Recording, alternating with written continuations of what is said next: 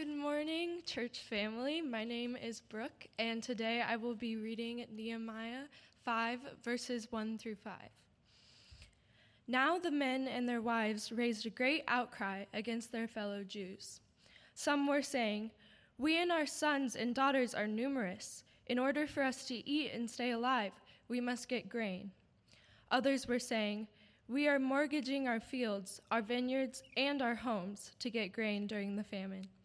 Still others were saying, "We have had to borrow money to pay the king's tax on our fields and vineyards. Although we are of the same flesh and blood as our fellow Jews, and though our children are as good as theirs, yet we have had to subject our sons and daughters to slavery. Some of our daughters have already been enslaved, but we are powerless because our fields and our vineyards belong to others."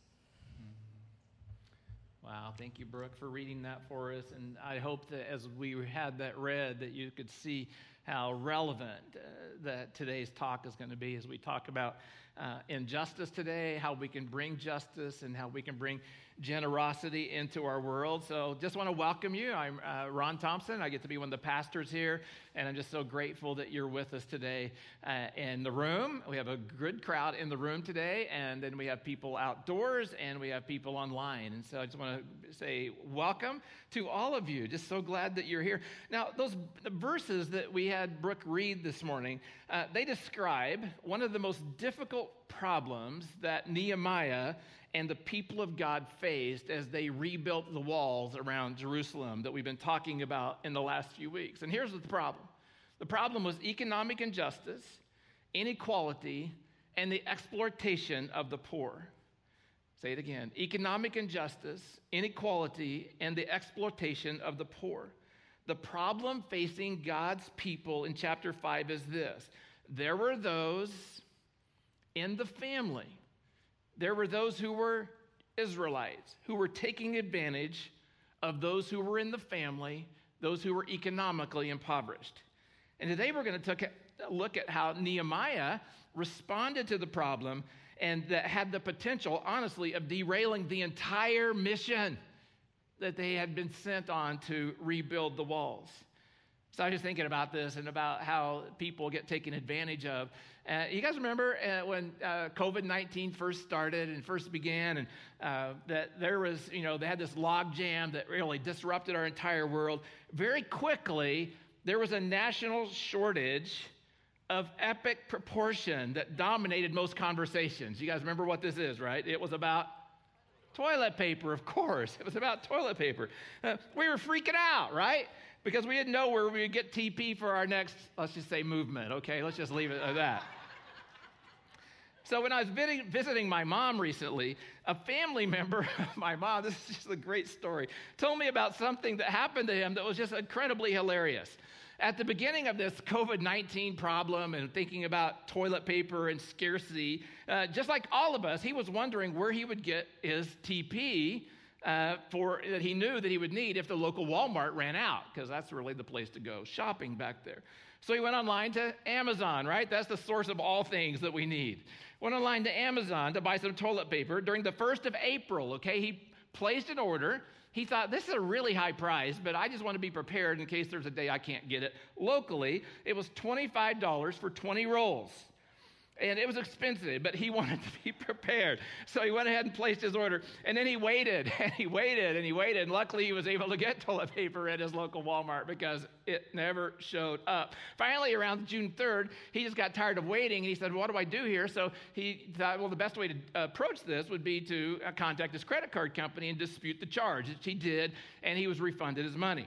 Well, then a few weeks later, around the beginning of July, he went to the post office one day and opened up his box, and there was a slip that said, you need to come to the counter because you've got a package.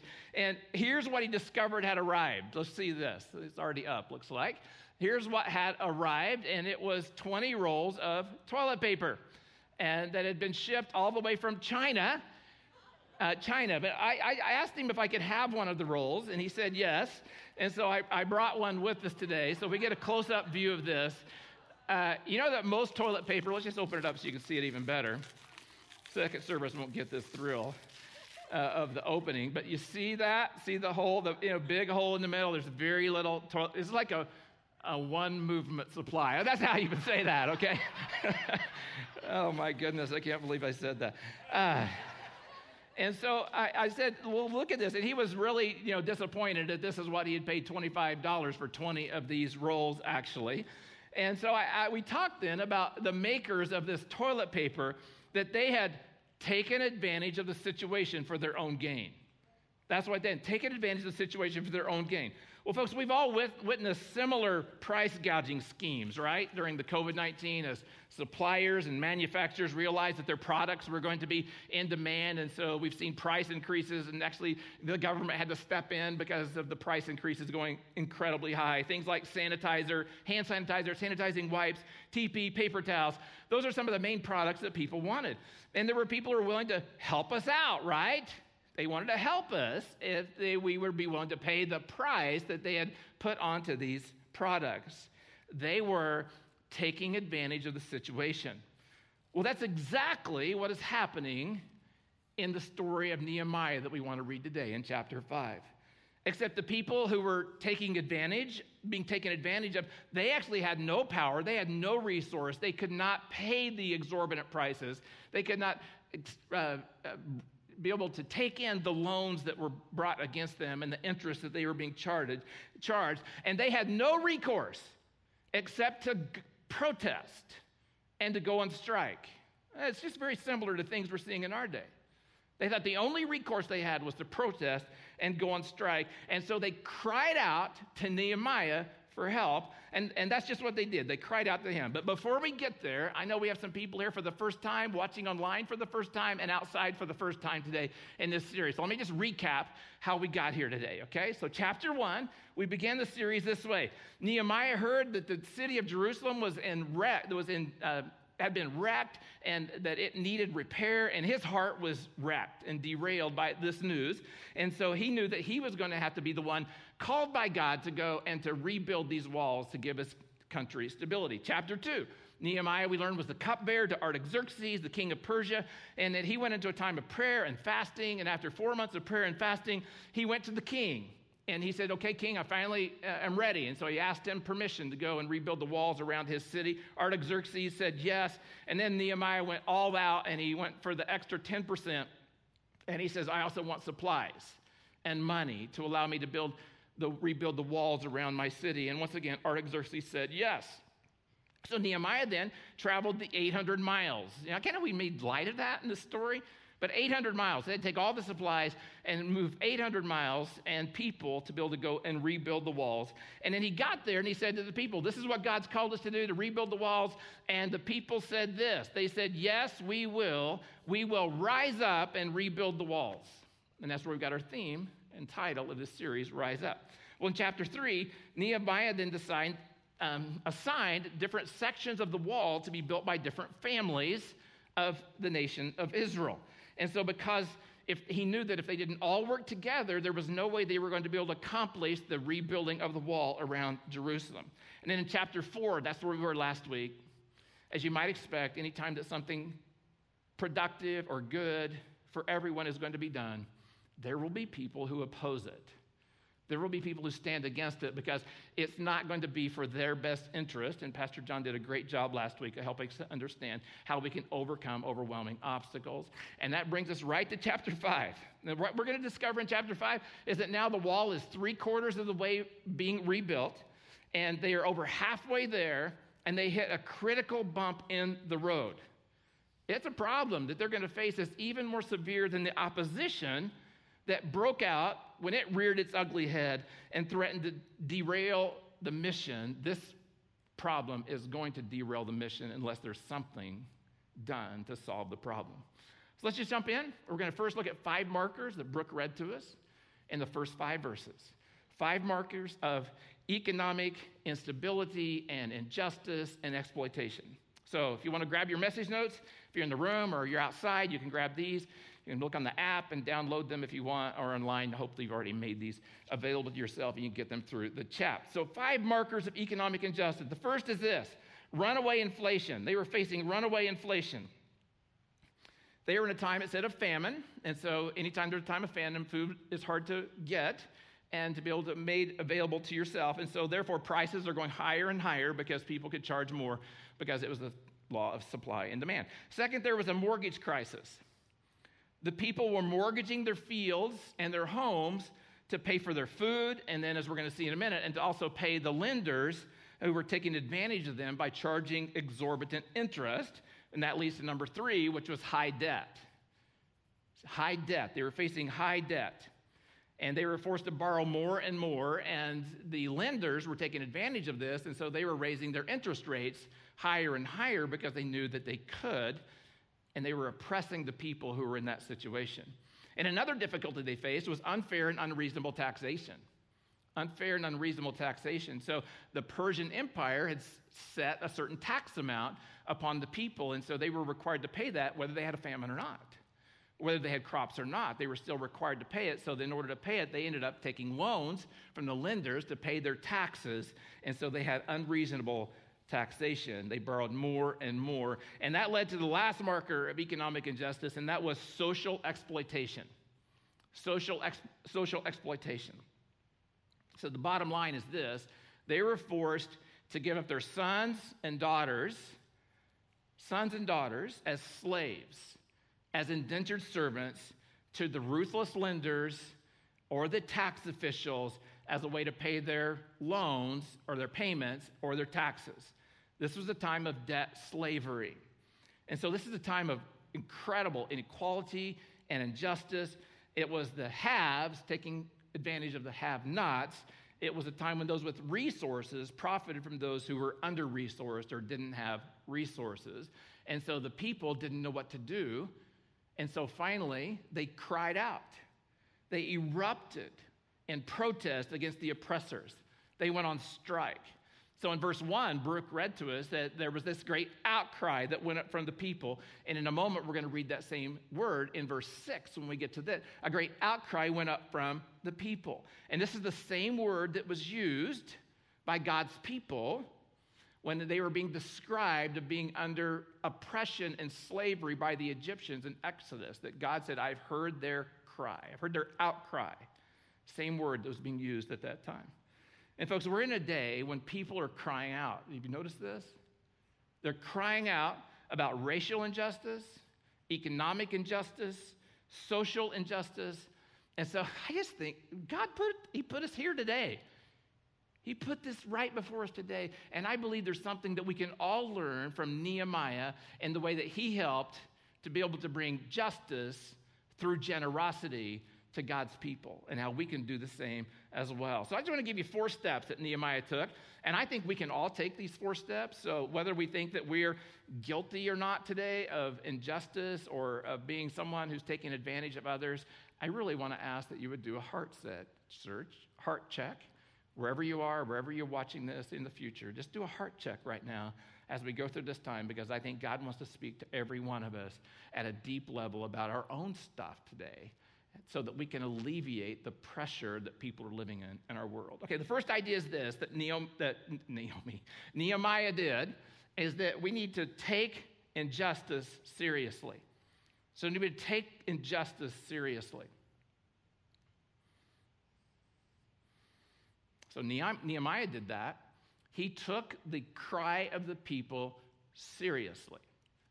Seriously. And I love his response in verse 6, and it says this: when I heard their outcry and I heard the charges, the 5 marks that we talked about there, when I heard the charges, I was very angry. I was very angry. And so what he's saying here is, he said, I was deeply angered when I saw that God's people were taking advantage of God's people. But he basically said this way: I was very angered when I saw that those who have were taking care of those who have not, who could do nothing different about their situation and circumstance, because they were born into that place, and they were living under absolute famine and oppression and difficulty, and they could not do anything different. And he was angry that those who have did not help those who had not. Instead, they were taking advantage of them. So here's the point. When we see injustice, it should make us feel angry. it should make us feel angry when we see it. So the Bible's clear. The Bible's clear, especially when you read the Old Testament. It's so clear about this, that God has a special place in his heart for the oppressed, for the poor, for the widows, and for the orphans. That God has a special place in his heart for them. I looked this up. Over 100 different times in the Old Testament, it talks about God condemning his people for their lack of care for the poor, for the orphaned, for the widowed, for those who are discriminated against and those who are marginalized. And it actually says in Ezekiel that God got very angry when he saw this. And he saw the mistreatment of people. So if you study this concept, what God is saying to his people, if you really look through the 105 verses in the Old Testament that talk about this, what you learn is this, that God would say to us, he was saying to his people, and he would say to us as well, you are deceiving yourself. You're deceiving yourself if you think you can have a relationship with me and at the same time ignore the needs of the poor and widows and orphans and oppressed. You're kidding yourself, he said. It makes him angry when we overlook or oppress those who are being taken advantage of. An example would be Jesus when he went to the temple and saw the money changers, and we read about that in Matthew. It says that Jesus got angry and he turned over the tables. Now, do you think Jesus turned over the tables because there was actually money changing going on in the temple? No. Jesus turned over the tables because there was oppression of God's people going on in the temple. They were taking advantage of God's people who needed to give their offerings. They needed to do this to worship God, and that they were charging exorbitant prices so that they could be able to have their offerings. And that's what got Jesus so angry. They were taking advantage of the vulnerable and poor, and we need to, like Jesus, take injustice seriously. So this is where you want to do a heart check. Do I see injustice in the world, and how does that make me look at that injustice? What goes inside of me? Do I get angry, or do I somehow excuse, or do I somehow blame, or do I somehow, find a way to justify or disregard, or do I say, no, injustice is there, I see it, and I'm going to take it seriously. It's going to eat in my soul. Second idea is this. Instead of letting his anger drive him or expressing his anger, he stopped. And this is what I want to encourage us. He stopped, and second, he took moral inventory. Take a moral inventory.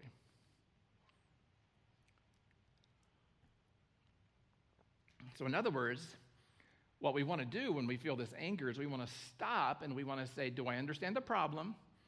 And do I understand how I'm part of the problem? Do I understand the problem? And do I understand how I, myself, am part of the problem? He doesn't first explode in anger. Instead, he stops and looks inside himself. He called, I put this in my notes, he called a Zoom meeting with himself. He consulted with himself. But when it says he consulted with himself, what it really means, he's consulting with God. He's asking God, does God show me, where am I guilty of oppressing or taking advantage of those who are under-resourced? Because we're going to see later that Nehemiah was someone who was loaning money. He had money, he was aware of that, and he was someone who was loaning money to his fellow brothers and sisters, and that he was also, more than likely, charging interest rates that were too high.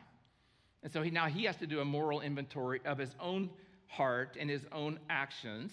And so this is where, folks, I just think it'd be good, because in order for Nehemiah to get here, Nehemiah had to stop and he had to listen to the cries of the people. And this is what people are saying right now, all across our culture right now, especially those who are feeling oppressed and disenfranchised and are disadvantaged in our culture, and they feel that they've been discriminated against and there's been prejudice against them. What they're saying is simply, would you take time to listen to us? Would you take time to listen to our hearts?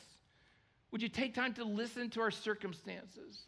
Without your preconceived ideas, without your judgments before we even start. Would you just take time to listen? And that's what he did. Let's read these verses, beginning in verse 7. He says, I pondered them in my mind and then accused the nobles and officials. I told them, you are charging your own people interest. So I called together a large meeting to deal with them. So he's consulted with himself. So he's not only dealing with them, but he's dealing with his own heart here as he goes through this. As far back as possible, we have bought back our fellow Jews who were sold to the Gentiles. So we've done a great job, he said, of buying back the fellow Jews who had been taken by the Gentiles and they were in slavery. We've bought them back. Now, what you're doing is you're selling your own people, the ones that we already bought back, only for them to be sold back to us. To us. They kept quiet because they could find nothing to say. I just think this is a tremendous word right here. It shows you that God was moving in the midst of the people right now, because they didn't say, hold it a minute. You don't understand. You don't realize this is my business, and this is how I'm going to make my living, and this is how things are going to work. They didn't say, but those people did. They didn't do any of that. This is how I think God's Holy Spirit works many times, is they simply were silent. They simply were silent. They had nothing to say. So I just want to ask, when you've seen the legitimate protests in our culture today, when you've seen the cries and that you've seen the outcries of those who feel that they've been oppressed, or they've been taken advantage of, or they've been disenfranchised, in some way they're living against prejudice, how do you respond? How do you respond when you hear the word white privilege? How does that work in your soul when you hear that word? How do you respond when you hear that this is all just a social construct? How does that make you feel? How does it make you feel when you hear this word, these two words, racial inequality? What goes on in your soul when you hear those words? How about this? Economic privilege. Economic privilege. Or how about this? Systemic racism. Now, when you hear those words, it would be easy for our first response to be, not me, not me, not me, and to judge those who are making those statements because of some criteria that we put in place, mainly to protect ourselves. But what would be willing to do a moral inventory of our own souls, of our own hearts, and ask God to show us what he wants to show us through our reactions to these terms and reactions to what's going on in our culture today. We may have to realize that even though we may not be able to see it, and some of you really need to hear me now, even though we may not be able to see it, we may be guilty of discrimination and prejudice, and we may actually be part of the exploitation that goes on around us. We may be complicit in what's happening around us. So we have to take it seriously. We have to take a personal moral inventory. And number three, now that we're there, we need to take specific action steps to do what we can do to solve the problem. Specific action steps. Now, I want to notice this, and Nehemiah is going to use a specific way to get the attention of the people here. And so I'm going to give you what he's going to say, and then I'm going to read what he says, okay? So he's going to say here, he's saying this, he says that what you're doing is hurting your brothers and sisters, so your kinsmen. He's going to say what you're doing is hurting your relationship with God, and he's going to say what you're doing is hurting your witness to the world. And this is it. He says this, so I continued, what you're doing is not right. You're hurting your brothers and sisters. Shouldn't you walk in fear before our God? Shouldn't you walk in fear before our God? You're interrupting your relationship with God right now. And then he says this, to avoid the reproach of our Gentile enemies, those from the outside who are looking in and wondering whether this faith in God really matters. So we're getting in the way of our witness. So let's just pause there for a minute. He's saying that when we refuse to stand up for the rights of those who are the poor, the disenfranchised, the widows, the orphans, the oppressed, we are hurting ourselves, and we are also hurting those we are overlooking. He's saying also that we're hurting our relationship with God. Remember, we pointed out that you can't have a relationship with God and ignore the oppressed. God says that himself in his word. And number three, he's saying that we hurt or damage our own witness. And I just think this is one of the areas that followers of Jesus really need to listen up on, is that when we refuse to take care of the poor, that we are indicting ourselves. And as we indict ourselves, we're indicting our God. And those who are looking in are saying, why would I want to believe in a God like that if the people who follow him don't even take care of the ones that their God says they should take care of? How many people do you know who've rejected Christianity because of followers of Jesus? They've seen followers of Jesus, and they said, I could never be like that. I would never want to be like that. There's a story about Gandhi. And one time Gandhi was refused access to a church in South Africa, and because of the color of his skin, believe it or not.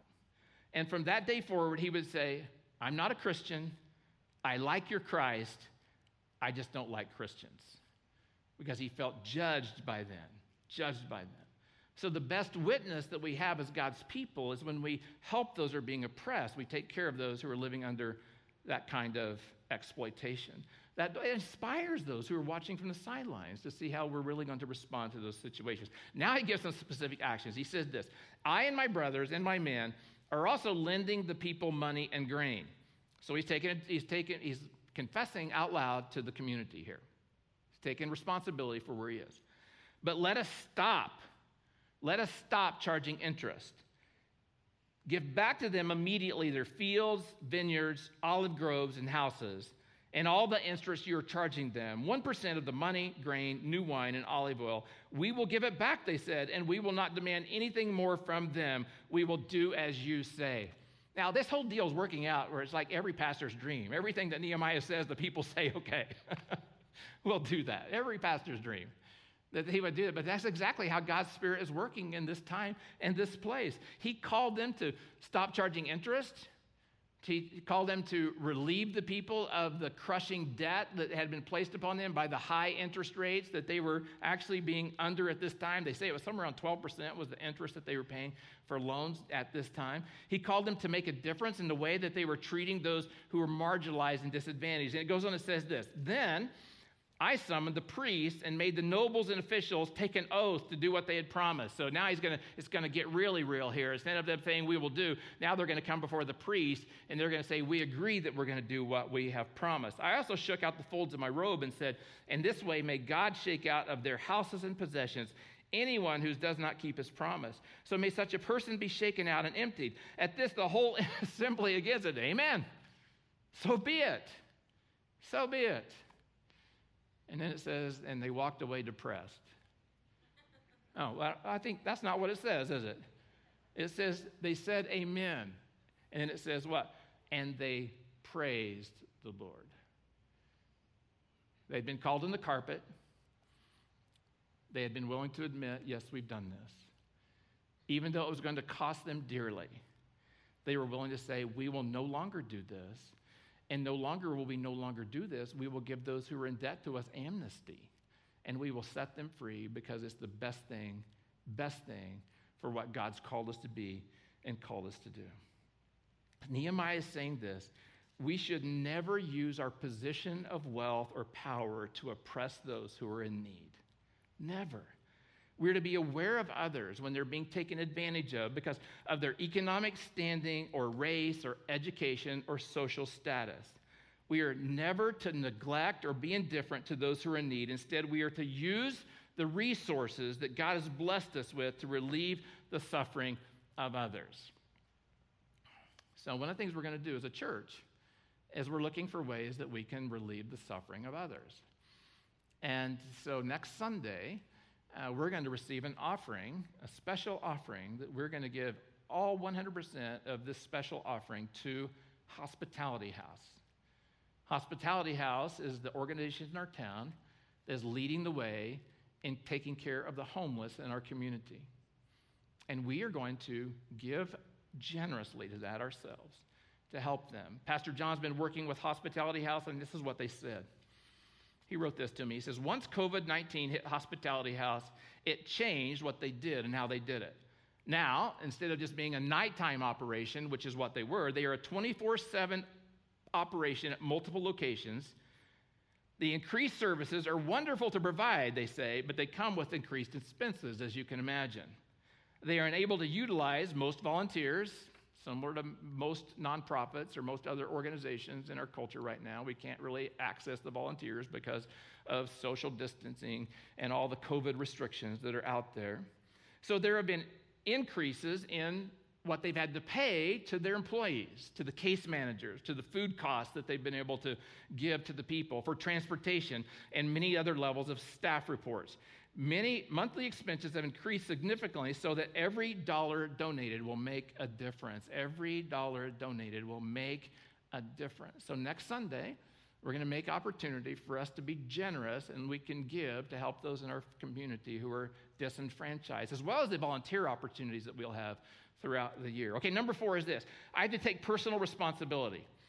That's kind of what we talked about there, is I have to take personal responsibility for what I see around me. So it kind of reminds me of a cartoon I saw. And so this cartoon is 2 turtles. And since I've never been a turtle or heard a turtle speak, I don't know exactly how a turtle will speak, so just go with me here. And so one turtle looks to the other turtle and says, "Sometime I'd like to ask God why he allows poverty and famine and injustice when he could do something about it." And the other turtle responds and says this, "I'm afraid God might ask me the same question. Why doesn't he do it?" God may turn to us and say, "Well, why don't you do it?" He wants us to be responsible, and that's what Nehemiah does here as well. He's a man who took responsibility for the conditions he saw and acted with sacrificial generosity. Okay, here's what it says. Lots of verses here. "Moreover, from the 20th year of King Artaxerxes, when I was appointed to be their governor in the land of Judah, until his 32nd year, 12 years, neither I nor my brothers ate the food allotted to the governor." So he's been saying, we're not eating the food that's been given to us. "But the early governors, those preceding me, placed a heavy burden on the people and took 40 shekels of silver from them in addition to food and wine." So he said other governors took advantage of their position, but I'm not taking advantage of my position. "Their assistants, those who worked with the governor, also lorded it over the people. But out of reverence for God, I did not act like that." So he knew the God of the Bible, of the Old Testament. He says, out of reverence to him, I did not act like that. "Instead, I devoted myself to the work on the wall." So I gave myself to doing the work instead of taking advantage of the circumstances or the privileges that would come to me because of my position.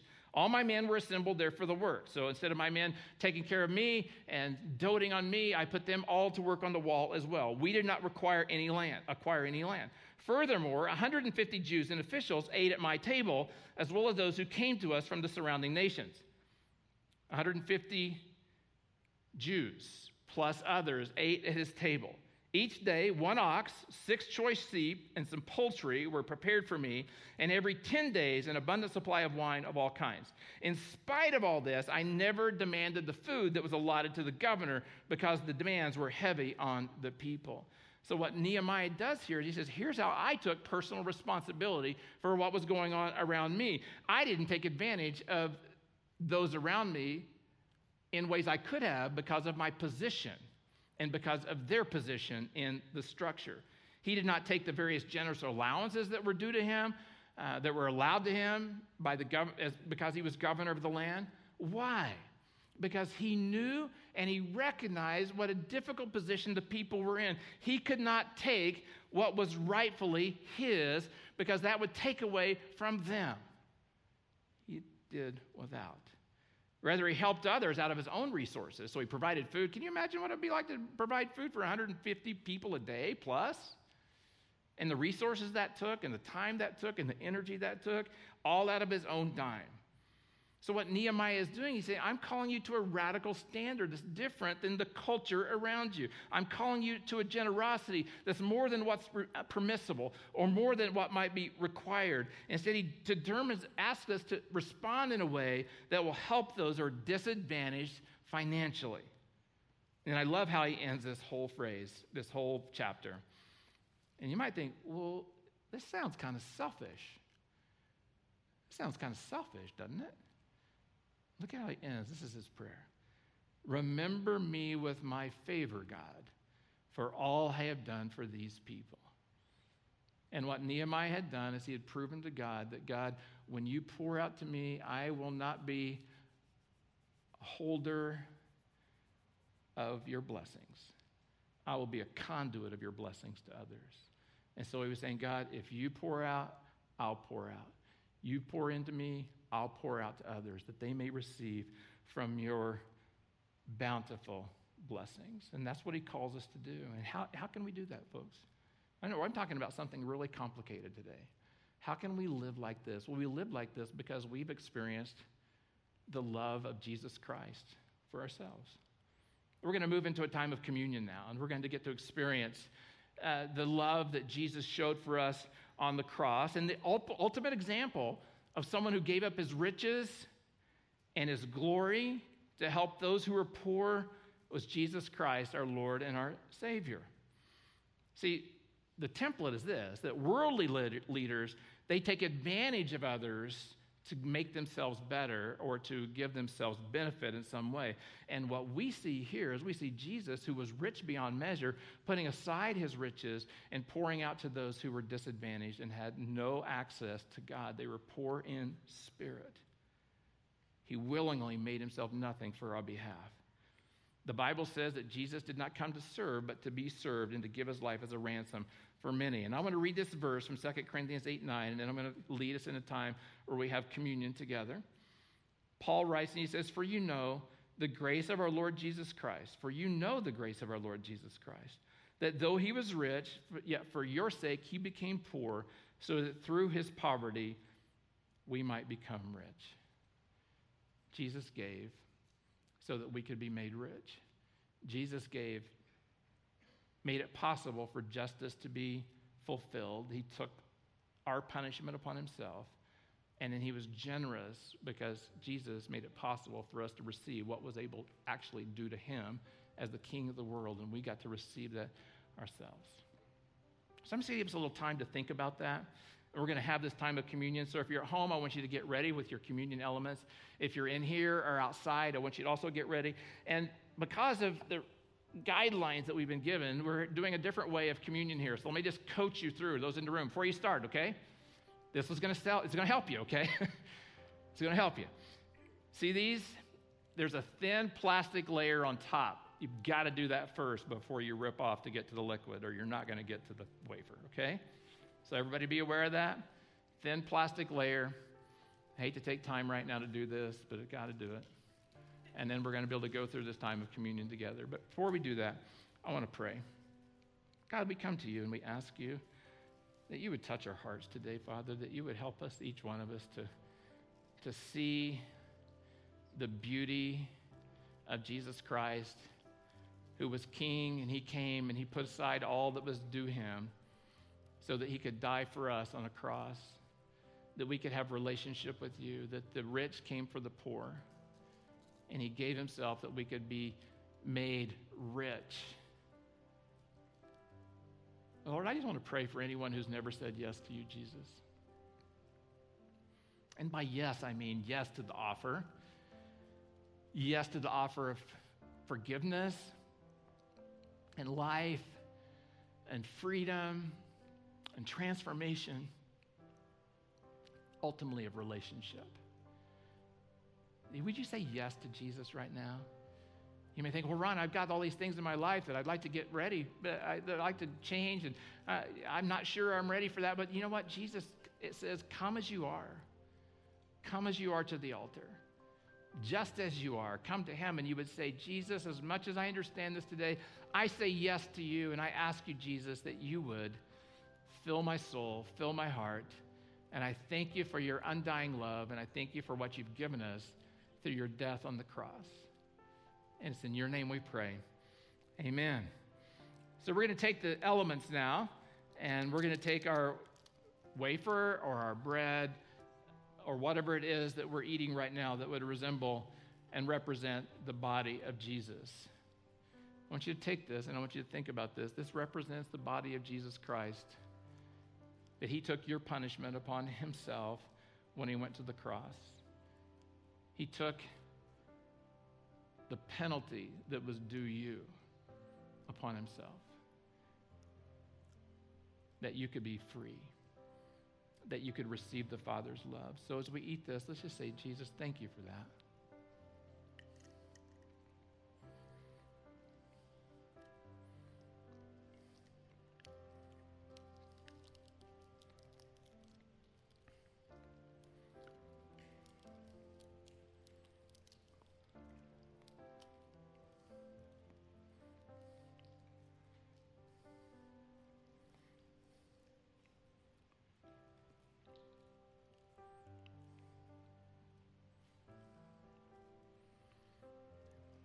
And then it says that on the night that Jesus was going to be betrayed, that he poured wine in a cup, and he said to his disciples, he said, this represents my blood that would be shed for you.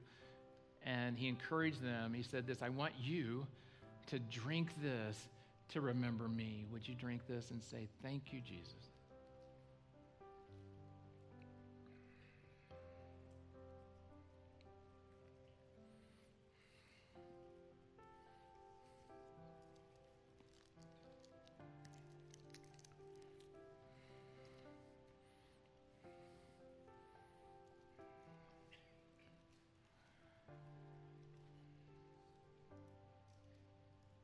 I just thank you, Jesus, for this opportunity. I pray for those who are watching at home, those who are sitting outside, those who are in this room, those who will be watching this service in the future. I pray that you would help us to remember how we've been blessed, that you've poured your favor out on us, that as we sang today, the goodness of God chases us down. I pray, Jesus, that you would help us to remember that, and that we would not be stingy with what you've given us, but we would be generous, that we would want to help those that your heart leans toward, that you've told us that we must care for. Signs that we're in your kingdom and that we are your people. And I just thank you for this story from Nehemiah and how challenging it's been for me and my heart, and I pray it's been for all of us as well. Pray that you would give us courage to do a moral inventory of how we even responded to what I said today. With an inventory of our heart, how we respond to those phrases I used.